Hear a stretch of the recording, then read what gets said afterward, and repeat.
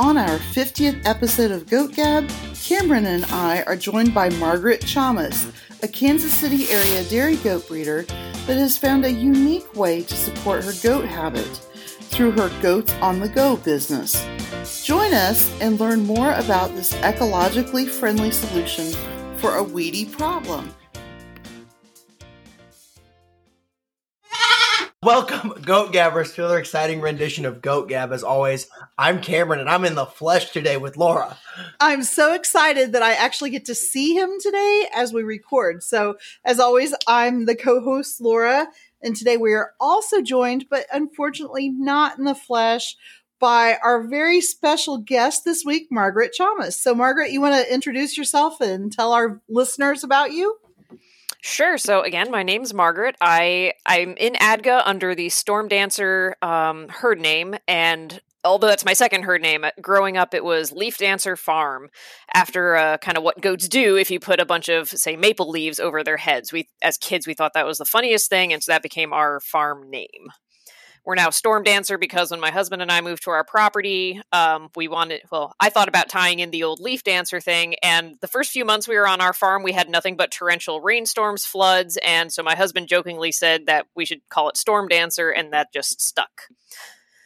We have I love it. Oberhasleys, we have Obers, grades and experimentals, and some Alpines, just fairly recently on the Alpines. Very cool. And so tell a little bit about when you were a Leaf Dancer, like where you lived and kind of some things about your history with dairy goats. So yeah, the whole goat history, and that leads into kind of why I guess I was invited to the show. So my little sister and I, we grew up in a town of, say, like 20,000 people. My parents have no ag background, but my little sister and I got to go to a teaching farm, and we fell in love with the goats they had there because goats are the most engaging of all the farm critters. And we just kind of decided we wanted to be farmers and we loved goats. And my parents were like, okay, whatever. We have no idea what this is, but sure. They signed us up for 4-H. They had no idea anything about farming, but at least knew to get us into 4-H. And we just kind of took off from there. The first several years we were involved, we borrowed other people's animals because we were in, we had an 1/8 of an acre lot in the city.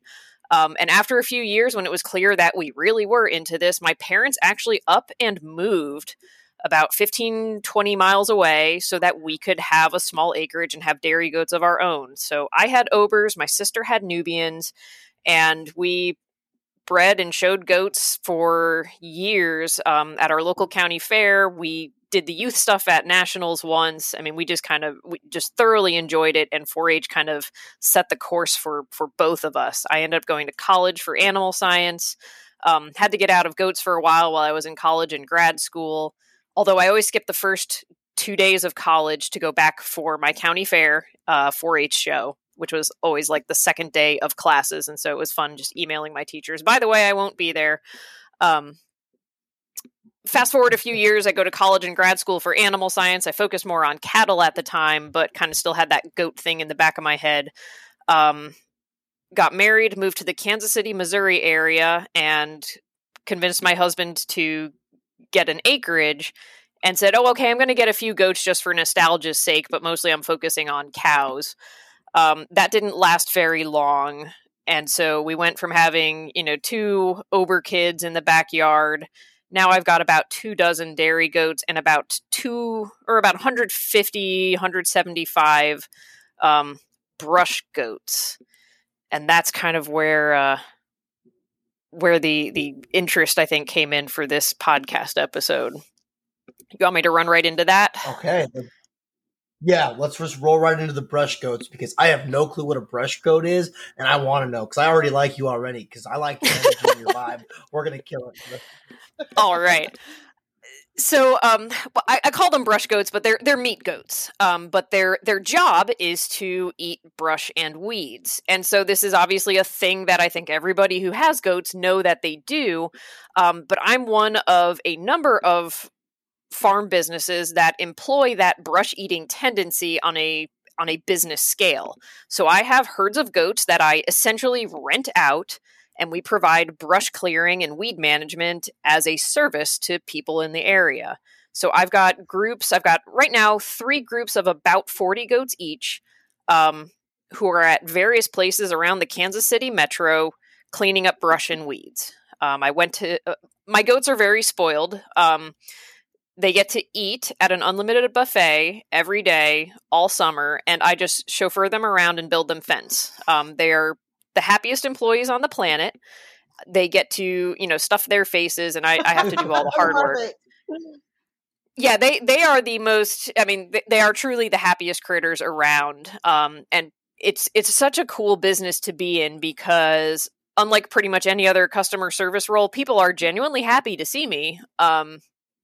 And really, if someone's going to pay to have goats come and clear their property, it's because they want the goats there generally as much as they want the property cleared. So it's very positive. It's a lot of fun. But it is really beneficial in a larger sense. So right now, one of my herds is clearing up around a residential lake. These people have high-end homes on this sloped, terraced area leading down to this really neat little lake. It's too steeply sloped for like a riding lawnmower. All these folks have like a half acre or more, so it's not really feasible to do with a weed whacker. And a lot of these folks they've been able to afford these homes because they've, worked for many years and are now retired. So they're generally not of the age where they want to go do it either. They also don't want to spray chemicals because they don't want that to rush off into the lake. And so these folks are either hiring landscaping companies who tend to say, oh gosh, that was too hard. We're not going to come back ever again. And so they found the goats and were like, oh my gosh, this is the perfect solution because the goats love the slope, love the rocky terrain, eat all the stuff that they don't want, and that they want, the poison ivy and junk that they don't want their grandkids dealing with when they go down to fish or swim in the lake. And so it's really the perfect solution. And the whole neighborhood tends to get involved and come out, they have parties around the goats and stuff like that. It's just a lot of fun. So not only is it ecologically sound to be cleaning up, it's really a happy thing for these people to say, hey, come look at our goats. Yeah. When I've done, I'll do city backyards if the city in question allows it. And those are sometimes the most fun. So the average city backyard will take 24 hours or less with about 40 goats. And so people will just plunk the lawn chairs out and, grill or grab a beer and just watch the goats work for, 6 to 8 hours at a time. Like I drop the goats off, I come back later to check on them, and these people are still in the same spots just watching the goats work. That is hilarious. I love it. I have some people who specifically. So I can't claim the original idea. Most people who have goats realize that they like brush and weeds. And then even growing up, we had a local park that said like, hey, it'd be really cool if your goats came and grazed in the park. But they wanted us to like set up cattle panels, and we had to take the goats home every night, and we would have had to haul buckets of water by hand halfway across this park. So it was one of those like, yeah, the goats do this and it could be useful at scale, but not with the limitations present at the time. So kind of improvements in electric netting has made this all possible. Now, taking it to kind of a business scale, my experience or where I got into it was a company called Goats on the Go. It started with 2 families in Ames, Iowa, who just kind of entrepreneurs who said, hey, let's see if we can make this work. And they had such success with their goats in their area that they were getting requests for, projects that were hours and hundreds of miles away. And they said, well, we can't feasibly do that. So they started recruiting other people and started an affiliate network. So in a sense, it's kind of like a franchise. I own my local territory or franchise of Goats on the Go. But I'm actually very free to manage the business how I want. I pay an affiliate fee every year. I have a few requirements, like I have to carry a certain level of insurance on the business and on the whole project. But it's not, it's not a Subway. I don't have to offer this service at this price. I can handle a lot of that however I see fit. There's some affiliates who work with really small herds of goats on really small properties. There's some who focus on only larger properties. It's a really great network to be in. We're supportive of each other. There's always someone, if I say, hey, I've got this type of fence charger and it doesn't seem to be working, someone's going to help troubleshoot it. If I go to a new site and say, hey, there's this type of weed on this property, does anyone know if goats will eat it? We can all kind of crowdsource information on that. So while goats clearing brush is not a new thing, I got into it through Goats on the Go, and I'm really glad I did that because it made launching this business super simple, and set me up for success. And it's just been really fun to work with those folks since. We're now in 3 countries and, across the entire US, but actually in 3 countries overall. That is so cool. So it's really funny you said that Ames, Iowa, and we had talked about that because I went to school at Iowa State about Goats on the Go, and people would always bring it up to me and be like, is this ever an opportunity for you? And I'm like, no, not really on the show side, but then a lot of their vet work actually goes through Iowa State. So my fiance has been dealt with a little bit of their goats as well there. Gotcha. Yeah, it is an entirely separate enterprise from the dairy goats, and that gets kind of challenging because I have such different management systems for the 2 herds of goats. I tease my dairy goats sometimes because they're refusing this nice alfalfa I've just bought them. And I'm like, you could be in my grazing herd and you'd have to go work for your food. I wouldn't be, The working goats, I'm like, hey, you better eat that because you're not going to get moved to a new area until you finish all that junky stuff. And meanwhile, the dairy goats, it's like, oh, you didn't like that flake of hay? Here, let me get you a different one. I mean, just completely different. And sometimes that makes it hard to triage. Is this a problem? Well, it would be a problem for the dairy goats, but it's not a problem for the meat goats because, they're just managed very differently. So talk a little bit about the breeds that you have in your herd. On the working goat side, I assume. Yes. Yes. So when I first started out, I literally needed mouths, and so anything that was healthy and had 4 legs and an appetite, I would take it. And so while I started out with some dairy crosses, or I actually have a full Nubian, but she's a hermaphrodite. She's actually really sweet though. So we've kept her around, and she's super tall. So she's great because she reaches all the hard to reach things. I've got, a pygmy cross and some myotonic crosses. Most of my goats now are Boer Kiko crosses. So the Boers are your stereotypical meat goat. They pack on the pounds. They flesh out a little bit better and have that white with the red head marking that drives a bit more price at the market. But the Kikos are a little bit more hardy as a whole. There's always exceptions, and I've owned many exceptions. The Kikos tend to be a bit more hardy, a bit more independent, which can be good or bad, and tend to have a bit more innate parasite resistance. So they do really well on these kind of more rangy situations. I like the cross between the 2 because you get some of that hardiness from the Kiko, but you get some of that size and bulk from the Boer. And so the kids do well going to market, but the does also do well, producing kids year after year, even on the kind of rangy situations. So I have a lot of questions. I think we're going to skip what's happening on our farm because I think we're just going to dive right into this. Yeah. I got about 100 questions to ask you here. Is that okay with you, Margaret? That is fine for me. Perfect, because we always know that your goats are just on the go. So they don't really have – do they really have a farm? Let's start with that there. Yes, I do have a farm because during the winter there's not green stuff to eat. So my working season is usually early May through late October. It varies by year and just the weather patterns of that year. But this is my 4th grazing season, so I'll start with that. I haven't been doing this forever and ever, but I've got a couple of years under my belt. And so we generally start grazing right around May 1st. We generally wrap up mid to late October. And so, come late October or early November, the goats are back home. I've got about 28 acres that used to be a hayfield.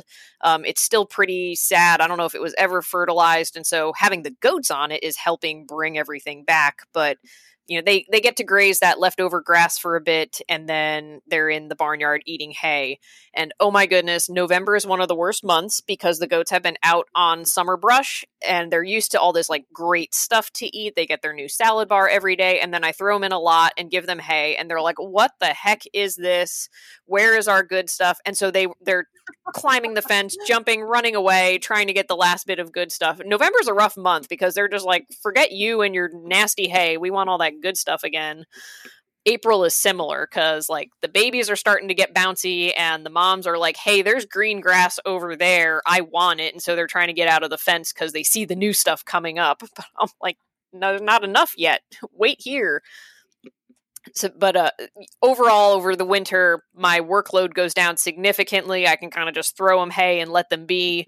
So that's when I get to do some of my planning for the next year, take a quote unquote vacation or whatever that is, and try and rest up a bit before the next grazing season hits. Because once we're in the active season, it's 7 days a week, nonstop. So, Margaret, is most of your working herd, are they females or males, or do you have a balance of the two? I do a bit of everything, and actually it's going to change a little bit. And this will vary by affiliate, and that's part of the cool things. Like there are so many different business models and herd models across even just the people in my own network. So again, I've done this the past few years kind of with the end goal of also producing market animals. So what happens is about March every year, babies are born on the farm. Those kids stay with their mom for a couple of months. At weaning, the babies either stay on the farm again, or occasionally I'll send the weaned kids off to like very kind of low-key special projects. But the moms go off to graze after they wean kids. And then the yearlings, so the kids from the year before, are the main grazing crew. So they are the ones that starting in May, they're out and working because they're effectively teenagers, right? So they want to hang out with their friends and they want to eat stuff. And so they make really good grazing crews. And by that time, they've had that previous winter and early spring to kind of get trained on the electric fence. So I can usually send them out and they work really well on grazing projects.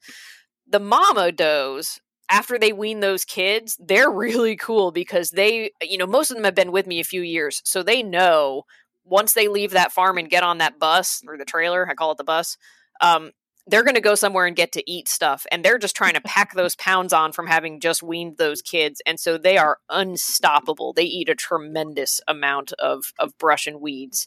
So my grazing herd every year is a combination of mature does, I've got some yearling does, and then I've got my yearling wethers. And actually, so in the past few years, at the end of their yearling year, the wethers go off to market. Because I've got a new crop of incoming yearlings that'll go graze the next year. I am one person trying to do most of this, mostly on my own. I have a super supportive husband and I have a part-time employee, but I'm actually going to slow down the breeding side of things because it's just one too many things to manage. My current group of yearling wethers is so phenomenal. Even if the fence is unelectrified for 12 to 24 hours, they tend not to challenge it. And hopefully I'm not jinxing myself by saying this, but they've been so well behaved. I'm thinking about just keeping them as a permanent grazing herd. They're going to have minimal feed requirements over the winter because they're basically at maintenance. And so I don't have to spend the extra money on extra nice hay and grain. And with feed prices, that's a big deal. And I might just keep them as permanent employees. There are other grazers I know who they buy dairy wethers. They'll buy bottle kids or weaned dairy wethers because they're relatively cheap and they get tall. So they make fantastic grazing goats because they can reach 5, 6, almost 7 feet up. So they clear a lot of stuff and they're cheap and easy to acquire. And these folks just keep them permanently. So they only have wethers as their grazing herd. So people have asked me if the girls are better than the boys or vice versa, and really no. I mean, they're goats. They like to eat. So it's all about the individual animal. Does this animal stay in the fence, respect the fence, and do they herd nicely to get back on the trailer when they need to? And that's really my criteria. So when you think about your revenue streams and looking at the business side here, because I'm always interested how I can make a profit on my goats because currently they're running in the red. Most people say that. Yeah, most people say that. Yeah. Yeah. So it's the wethers you sell, it's the grazing opportunities, and then you sell some babies as well off the farm. Is that correct in terms of your revenue streams?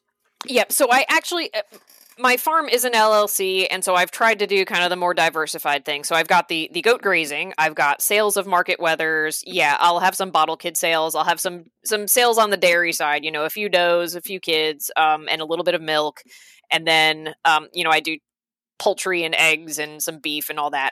But the main income stream is the grazing work. Selling the market wethers is profitable, or at least it is in this system.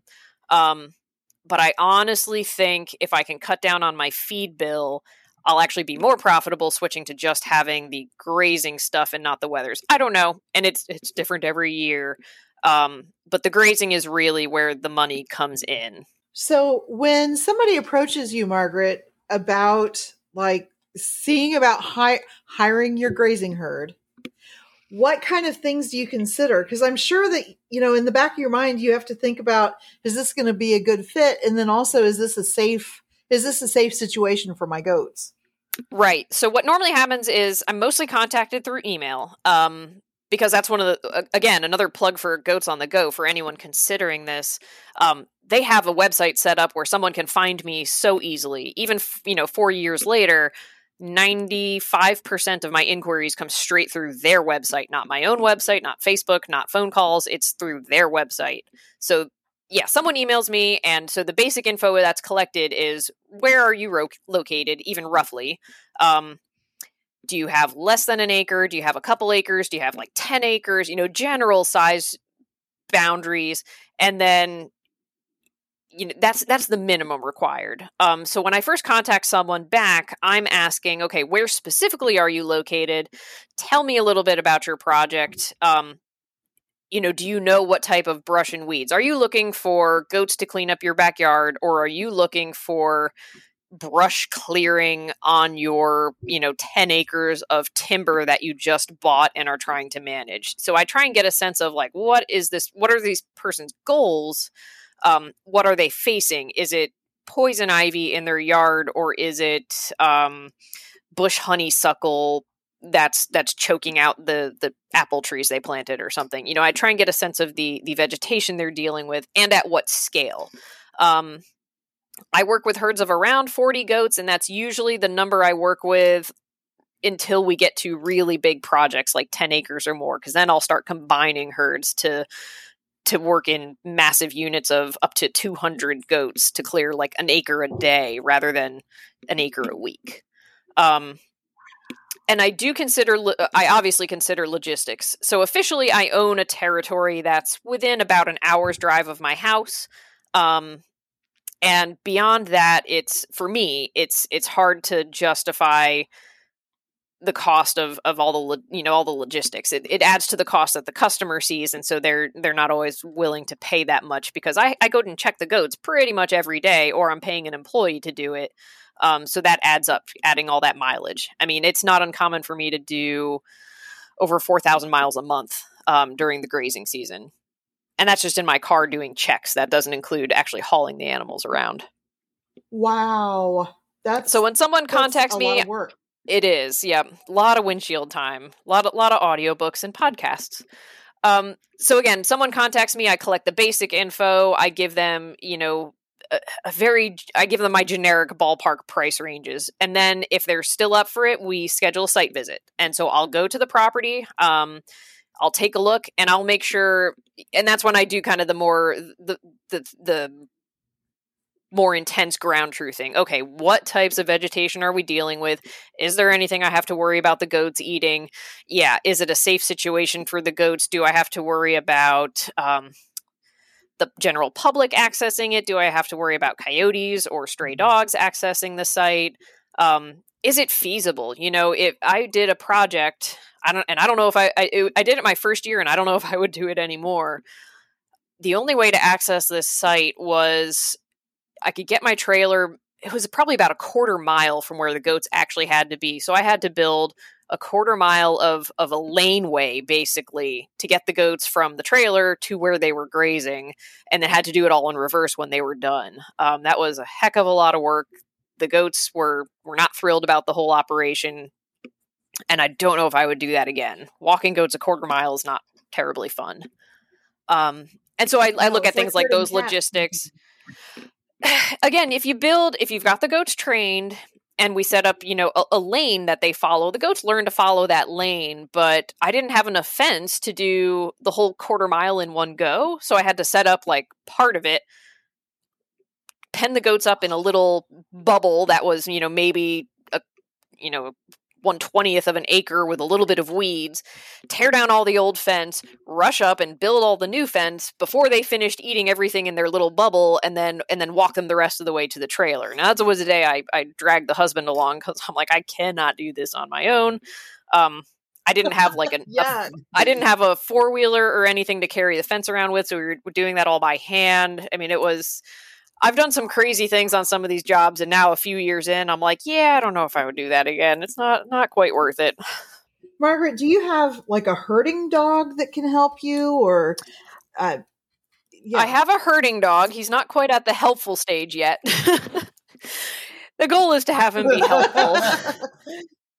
He comes with me on grazing projects, and he'll get there one day, I think. I have to find someone to help train him because he comes with me, and so he's kind of learning just what we do at a grazing site. But since I'm doing most of the goat loading by myself, I can't like hold on to a leash and manage where he is as well as chase goats around. So it's been hard to. A lot of people say, "Oh, just take the dog with you, and they'll pick it up." Well, it's hard to take him with me because I'm worried he's going to mess me up before he picks it up. But one day, hopefully. Right, yeah. But at this point, the goats are pretty well trained. I mean, and people think it's great because I can just go to one end of the field and call the goats over.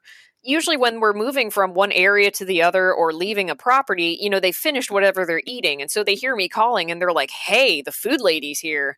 So they tend to just kind of come along on their own and load up generally pretty easily.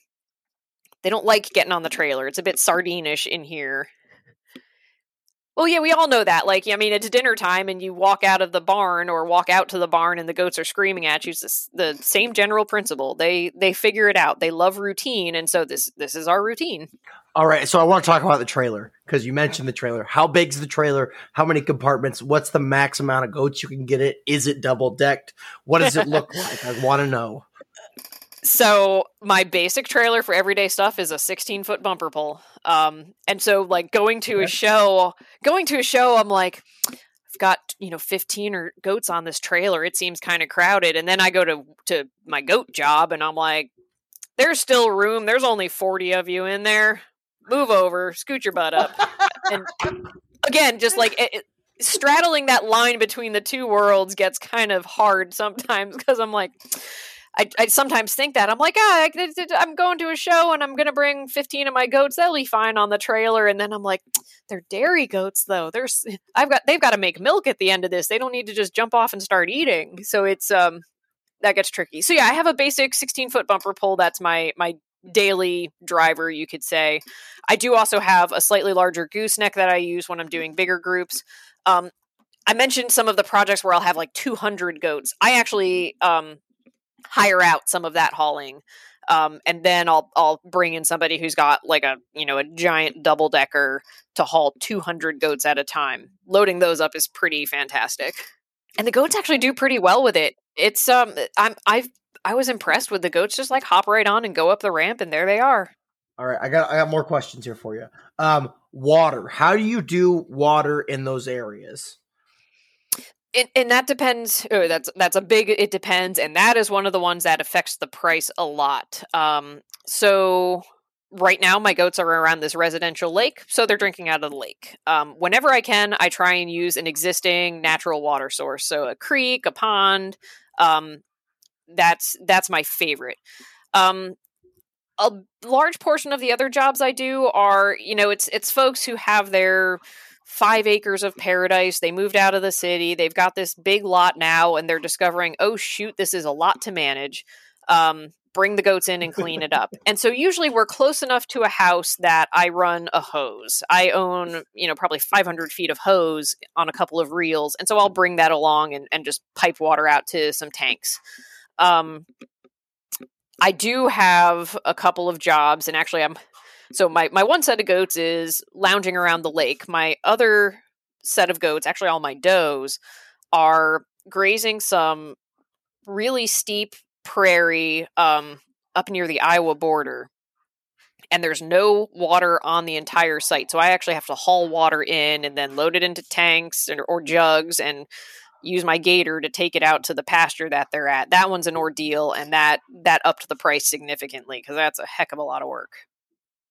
And it's goats. I mean, these goats are on prairie, so there's not a lot of trees, and so they're in full sunlight, and it's still 90 degrees. And so they're going through an atrocious amount of water every day. Water management can be one of the big challenges. But again, that's where, if I just didn't want to deal with jobs that were that tricky logistics wise, that would be my choice. I just could choose not to take them. In this case, it was worth it because Margaret, it's actually, yeah. Sorry. So, no, please, go ahead and finish your statement there. It was worth it. Okay. Yeah. This job was worth it because it's actually, I'm kind of proud of this. It was, I believe, the first contract offered by the Missouri Department of Conservation. They wanted some of this prairie managed. It's a unique type of prairie that's only located in certain parts of Missouri and certain parts of Nebraska.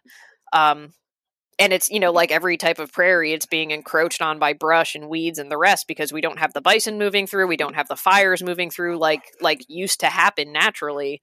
And this particular type of prairie is so steep that they can't get equipment up it.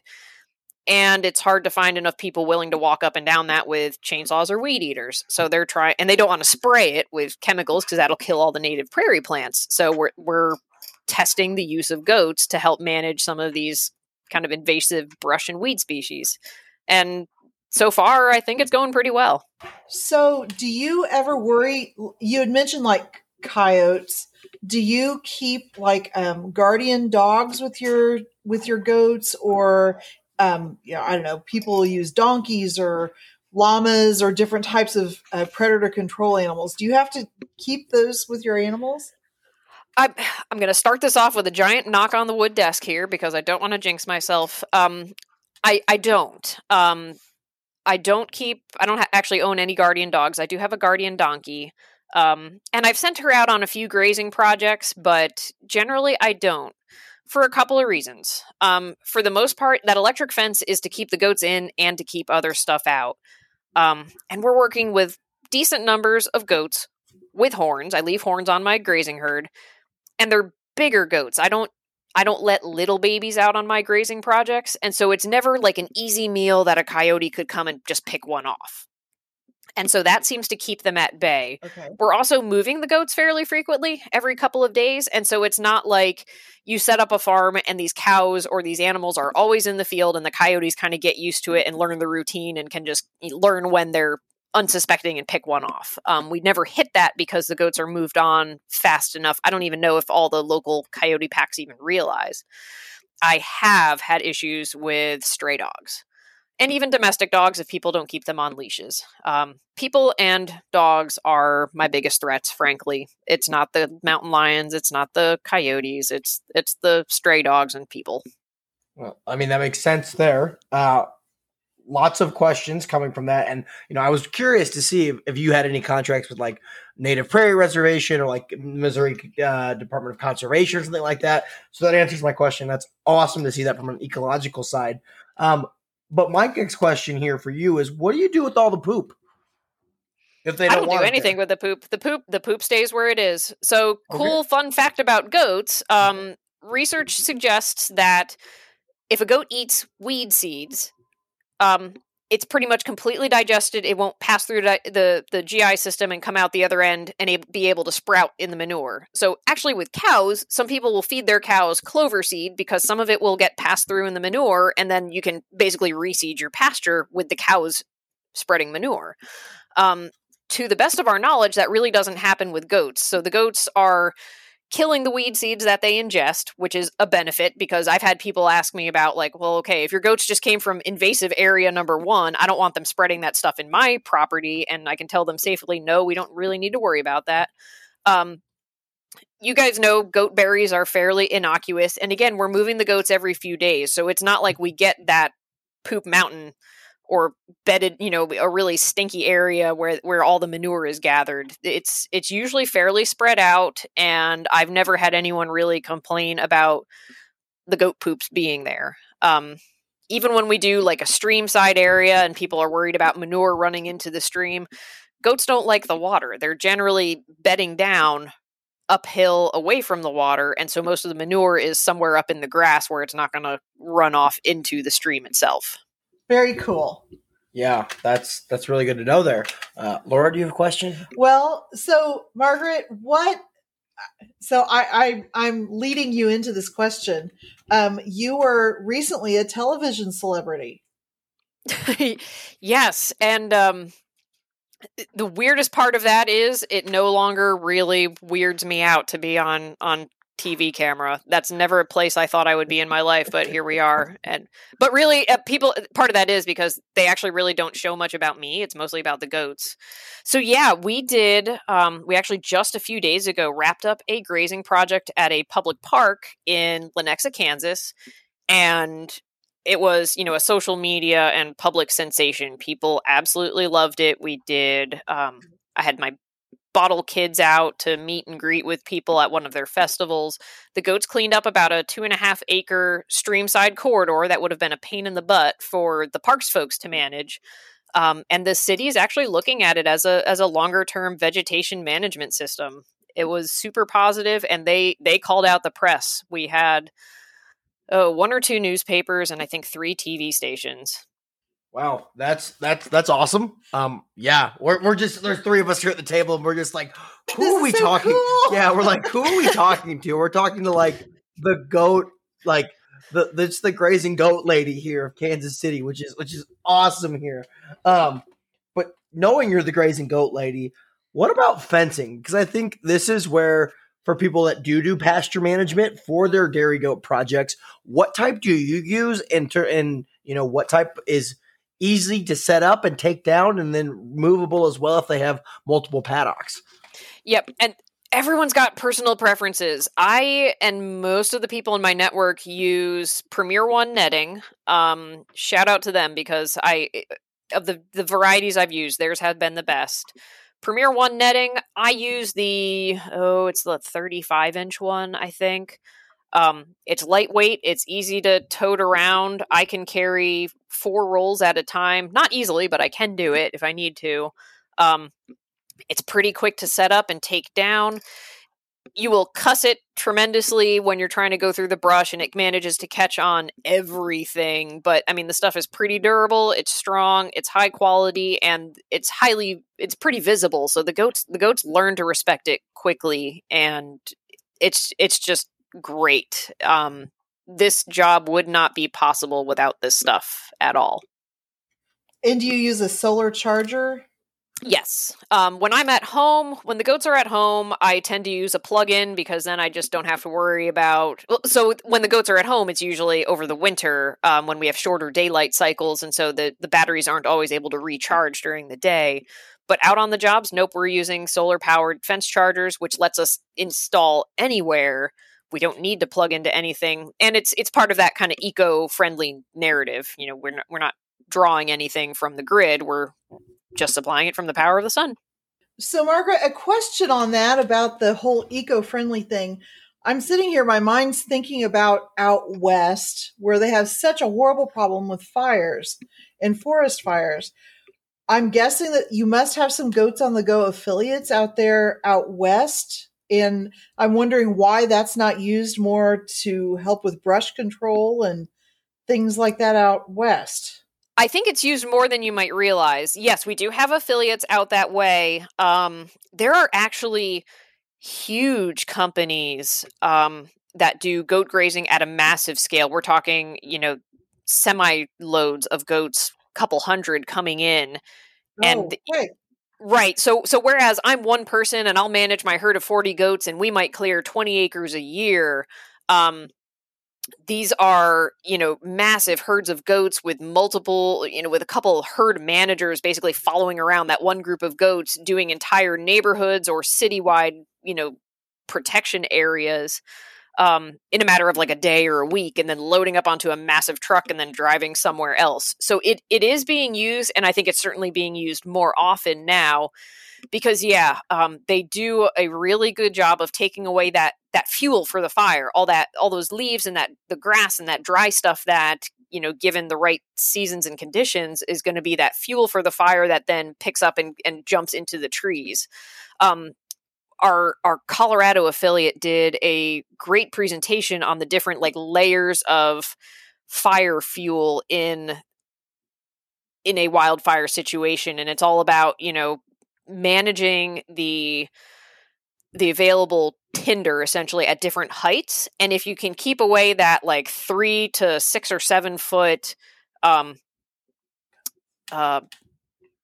source of fuel, aka all the brush and the weeds the goats like to eat, that actually breaks the ability of a grass fire to jump up into the trees. So I mean, the goats are one of the ideal tools for fire management a bit further west. And they're cute and adorable, and they can get at terrain that we can't.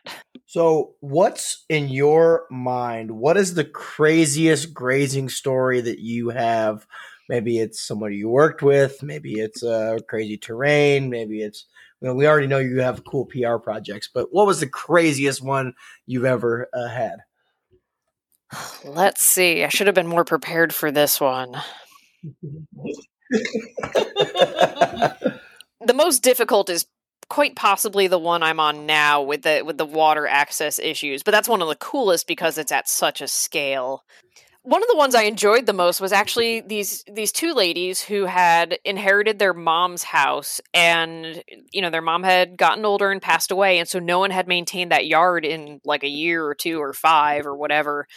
And so they're like, well, we don't want to deal with that. They had their own health conditions to deal with. There was poison ivy and all sorts of mess. And so they had the goats come in, and they were one of the people. The goats were there 10 hours maybe and finished the whole thing. And they were out on those lawn chairs all but about 5 minutes of that 10 hours. And they were at, what's that goat's name? Does that one have a name? Can we name that one? I mean, they could not get enough of it. It was hilarious, and it was wonderful. They were such a delight to work with. And yeah, they basically just had like a miniature, house party for the goats.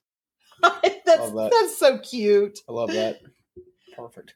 So when you're looking at your working herd breeding program, you already said that you appreciate using the Kikos crossed in with the meat animals.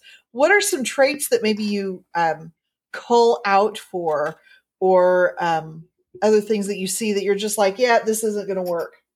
My number one culling criteria so far has been behavior. I found that that's surprisingly and unfortunately genetic. So a goat that goes over or under the fence leaves the farm no matter what. And I've learned to regret not letting them go as soon as, like, they get about 1.5 strikes. I'll let them go the first time thinking it might have been an accident. They maybe got shoved into the fence, got zapped, and then panicked and bolted over it. They get that first chance sometimes. But yeah, I've sent beautiful purebred animals to the auction because they learned to go under the fence, and then so did everybody else. And now all of a sudden I've got 10 goats who are learning to escape instead of just one. So behavior is the number one reason. I want goats who, they don't need to be petted. They don't need to be like pocket friendly. Actually, my bottle kids if I have bottle kids, they're usually some of the most annoying goats in the pasture because they don't herd, they don't move as a group. I can't drive them away from me. But I do want goats who are not spooky or panicky. I want a goat that I can approach without it bolting away and going crazy. And I want goats that are bribery trained. They need to know what a bucket of feed is just in case they do get out, or in case I do have to tempt them to one corner of the field to move them into another area or something like that. So behavior is my number one characteristic. Once I kind of got rid of all those wing nuts and loose cannons, I start to look for, the does who can have kids, or especially twins, every year and maintain their body weight and regain enough weight to kid again next year and keep raising healthy kids while on this, somewhat limited diet. Now during the growing season, they're on all this great brush and weeds, and that stuff is highly nutritious. It's got high protein, a lot of vitamins and minerals, but it's very variable. Depending on what projects we get on, they might have, some super lush, high protein, whatever, one type of brush or weed. And then we might go somewhere else where they're on, more grassy stuff that's a bit more mature, lower quality. And so I need animals who can maintain their weight and condition and, or gain weight and gain body condition on that kind of scrubbier stuff. And so I start to look at that as a secondary selection characteristic. I'm fortunate because there's a really good Kiko breeder in my general area. And so I've gotten a few does and some bucks from him. And I'm seeing, those offspring tend to be doing better and better. Not that some of my boars aren't doing well. I've got, another breeder I bought probably close to 30 goats from over the last few years. Her goats always behave well. They integrate well with the other animals. They respect the fence just because it's there. They don't need to get zapped to learn that it's a fence. They just see that there's this barrier and they say, okay, I can't go past that. I mean, they're great behavior-wise. And they, she manages them a little bit hands-off. She works nights, and so she's not always spending tons of time on them during the day. So they're tough, they're pasture-ready, but they still know what a feed bucket is, and they've integrated very well. And she does kind of a boar Kiko cross. So hers are ones that I've happily included, and they're the same way. They gain well on pasture while still respecting the fence and all that stuff, and then they kid well, raise good babies. They're good mothers, and that's kind of the foundation of my breeding and selection. Very cool. Yeah, that's awesome there. So, are you available on weekends? Are we taking time away from your goat grazing business here to record a podcast, or is it any time, or you just kind of set your own schedule with the goats, or is your schedule driven by the goats? My schedule is driven by the goats. So starting, early May, whenever the goats leave, technically I'm on call 24/7 because that's happened a few times. I've gotten those calls at, midnight and the goats are out and they're on the highway. This year has been a lot better. I've finally gotten things, again, I've got a fantastic crew of goats, or 3 fantastic crews of goats out working. They behave well. But for a while, every time my phone rang, I'd have a minor heart attack because I was worried it would be someone calling about the goats being out again, before I managed to cull out all the loose cannons. But yeah, my schedule is largely determined by the goats, but that's partially because this is my job. I no longer work off the farm, which I did at first. This is my job. And so this is, these 6 months are where I make my income for the year. Aside from selling a couple gallons of milk and selling some dairy kids and, a bit of eggs and chickens and turkeys and whatever, this is where my income comes. So I do try and make the most of it. I did manage to, now this time of year, as the nights start to get darker a bit earlier, I'm trying to wrap up a bit earlier as well. I switched to milking once a day. My does are only milking in the morning, and I've already dried a few off. Because now, if I do have to stay out late and finish wrapping up a goat project or a grazing project, I don't have to worry about getting back to milk. I snuck away for a few shows this year, and oh my goodness, that was so hard because I had to make sure that all my herds were somewhere where it was easy for my husband or my employee to check on them. They weren't going to have to load them onto a trailer and move them somewhere else. Hopefully they didn't have to build fence. I'd have to do, for every 2 or 3 days I wanted to be away from the farm, I'd have to do at least 2 or 3 days of prep work beforehand, and then I'd have to catch up for 1 or 2 days afterwards. So it is not for the faint of heart because it is a lot of really long days, and you're out no matter what the weather is because the goats still got to get checked, whether it's 110 degrees or 50 degrees and pouring rain.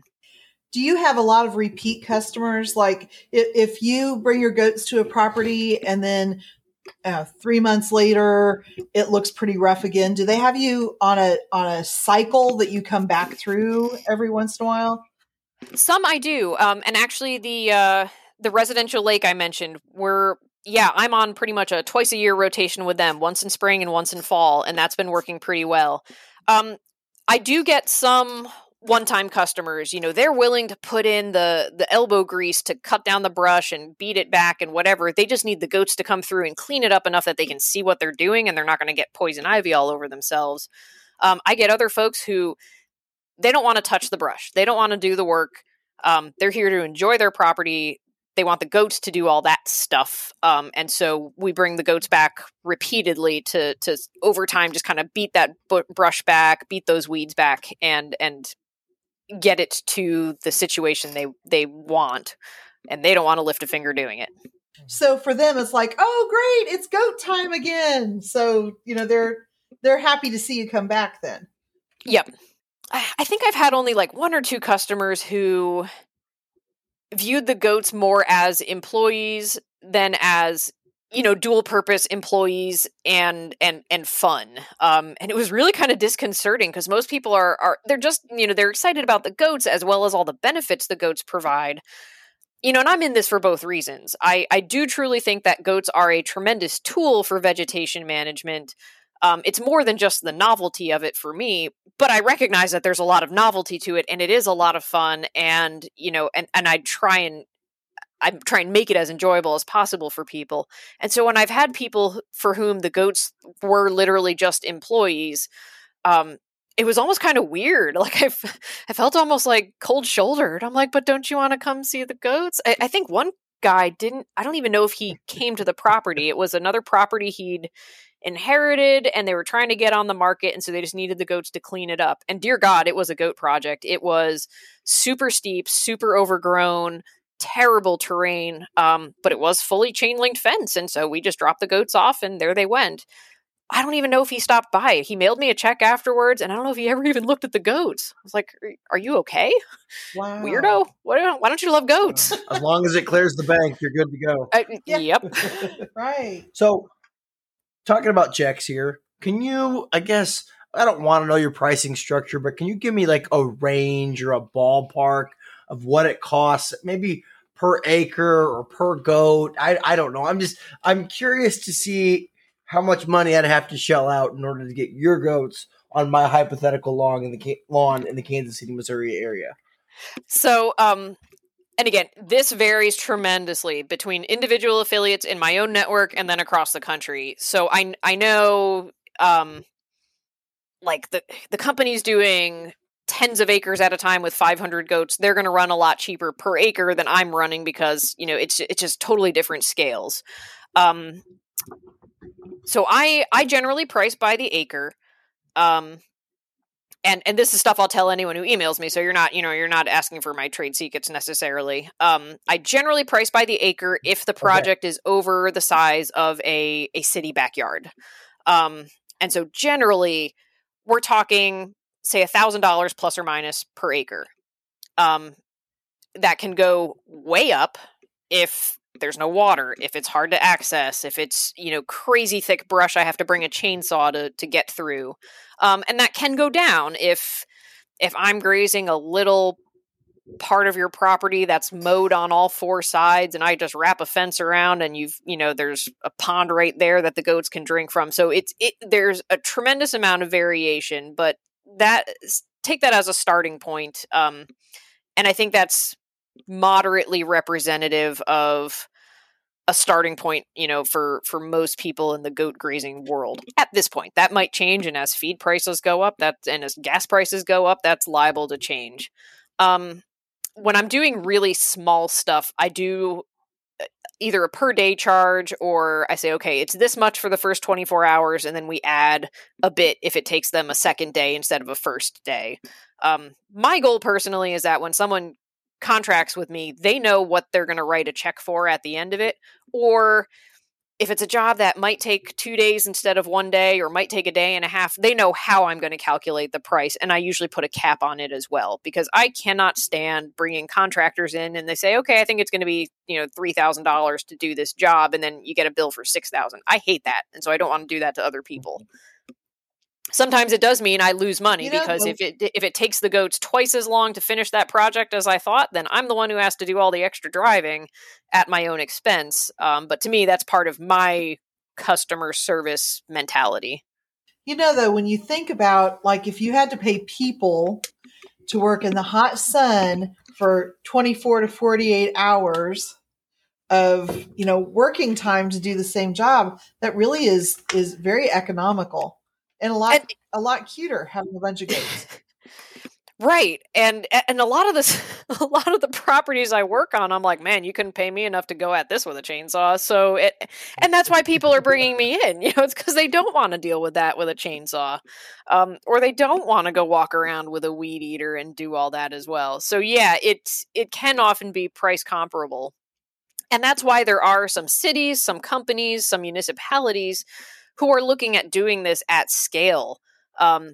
Because, I have had like one or two people comment about your goats are taking jobs away from hardworking Americans. No, they're not. Do you really want to go out and do this yourself? No, you probably don't.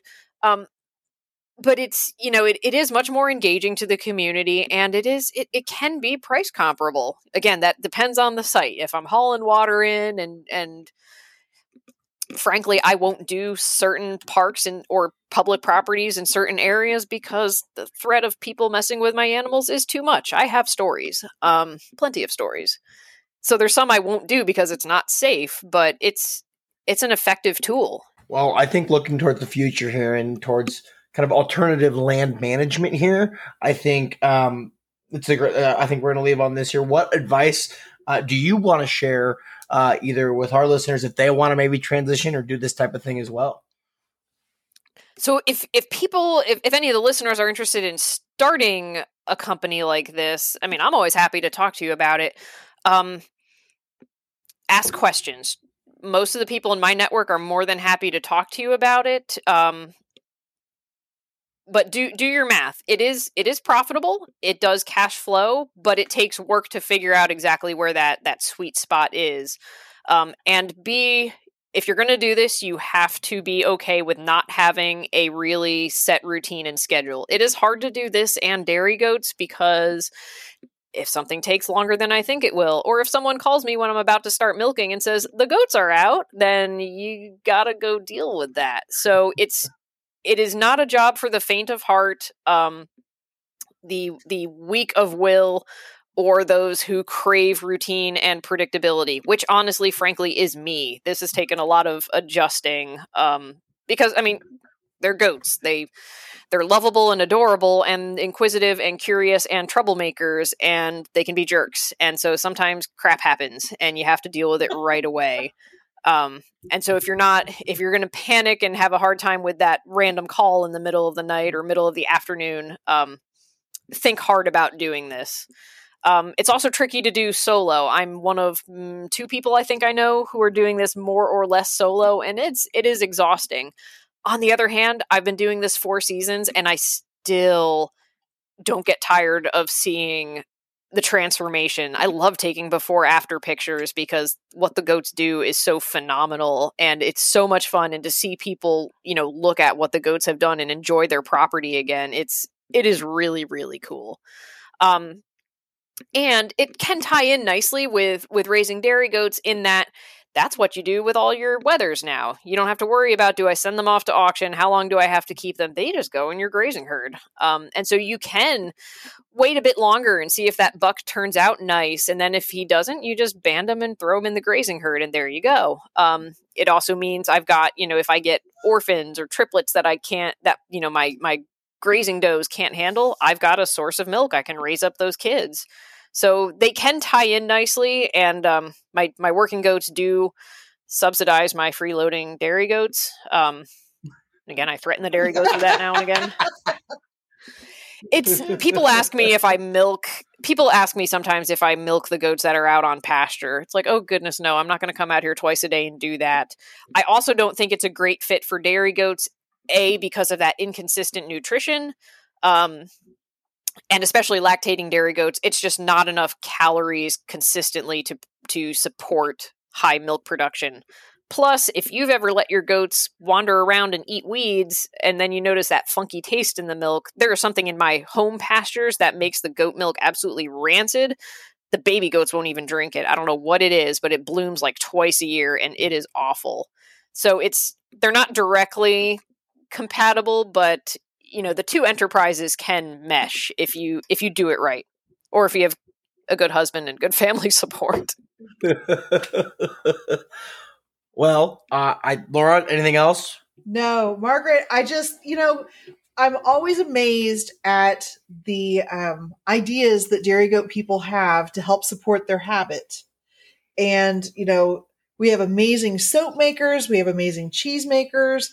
We have people who, raise bottle calves and all kinds of animals. And I just think that what you do is so unique. And I'm just so thrilled that you were willing to share your experiences with us and talk about your amazing business. And I'm really glad that you moved out to the Kansas City area because it's been fun to get to know you over the past year. It has. It's been a lot of fun. It took a bit of, took a little while, but I have found the coolest community around here. And we didn't even get to talk about 4-H stuff. But yeah, it's been a lot of fun. I think we'll have to have you back sometime. I'd love that too. Just for our listeners, Margaret has an amazing approach that she takes with 4-Hers in her community. And I think we're going to have to talk about that on another podcast because it's a great model for other people who are looking to help grow dairy goats in their county on a 4-H and youth level. So again, Margaret, thank you so much for being part of our podcast this week. Thank you guys for having me. Yeah, a little different episode for the listeners, not specifically related to intensely managing your goats, but I think it's fun. I think there's some nuggets of wisdom you can pull out of there as well. If not anything else, you learn that Premier Fencing is clearly the best in the marketplace. So, as always, thank you to the listeners like Margaret that listen to us weekly. We appreciate that. Find us on Apple, iTunes, Spotify, wherever you get your podcast. If you like us, leave us a review. If not, tell us what we can improve upon. Feedback is a blessing. Always. And again, thank you for being part of our podcast family, and we will see you next week on Goat Gab.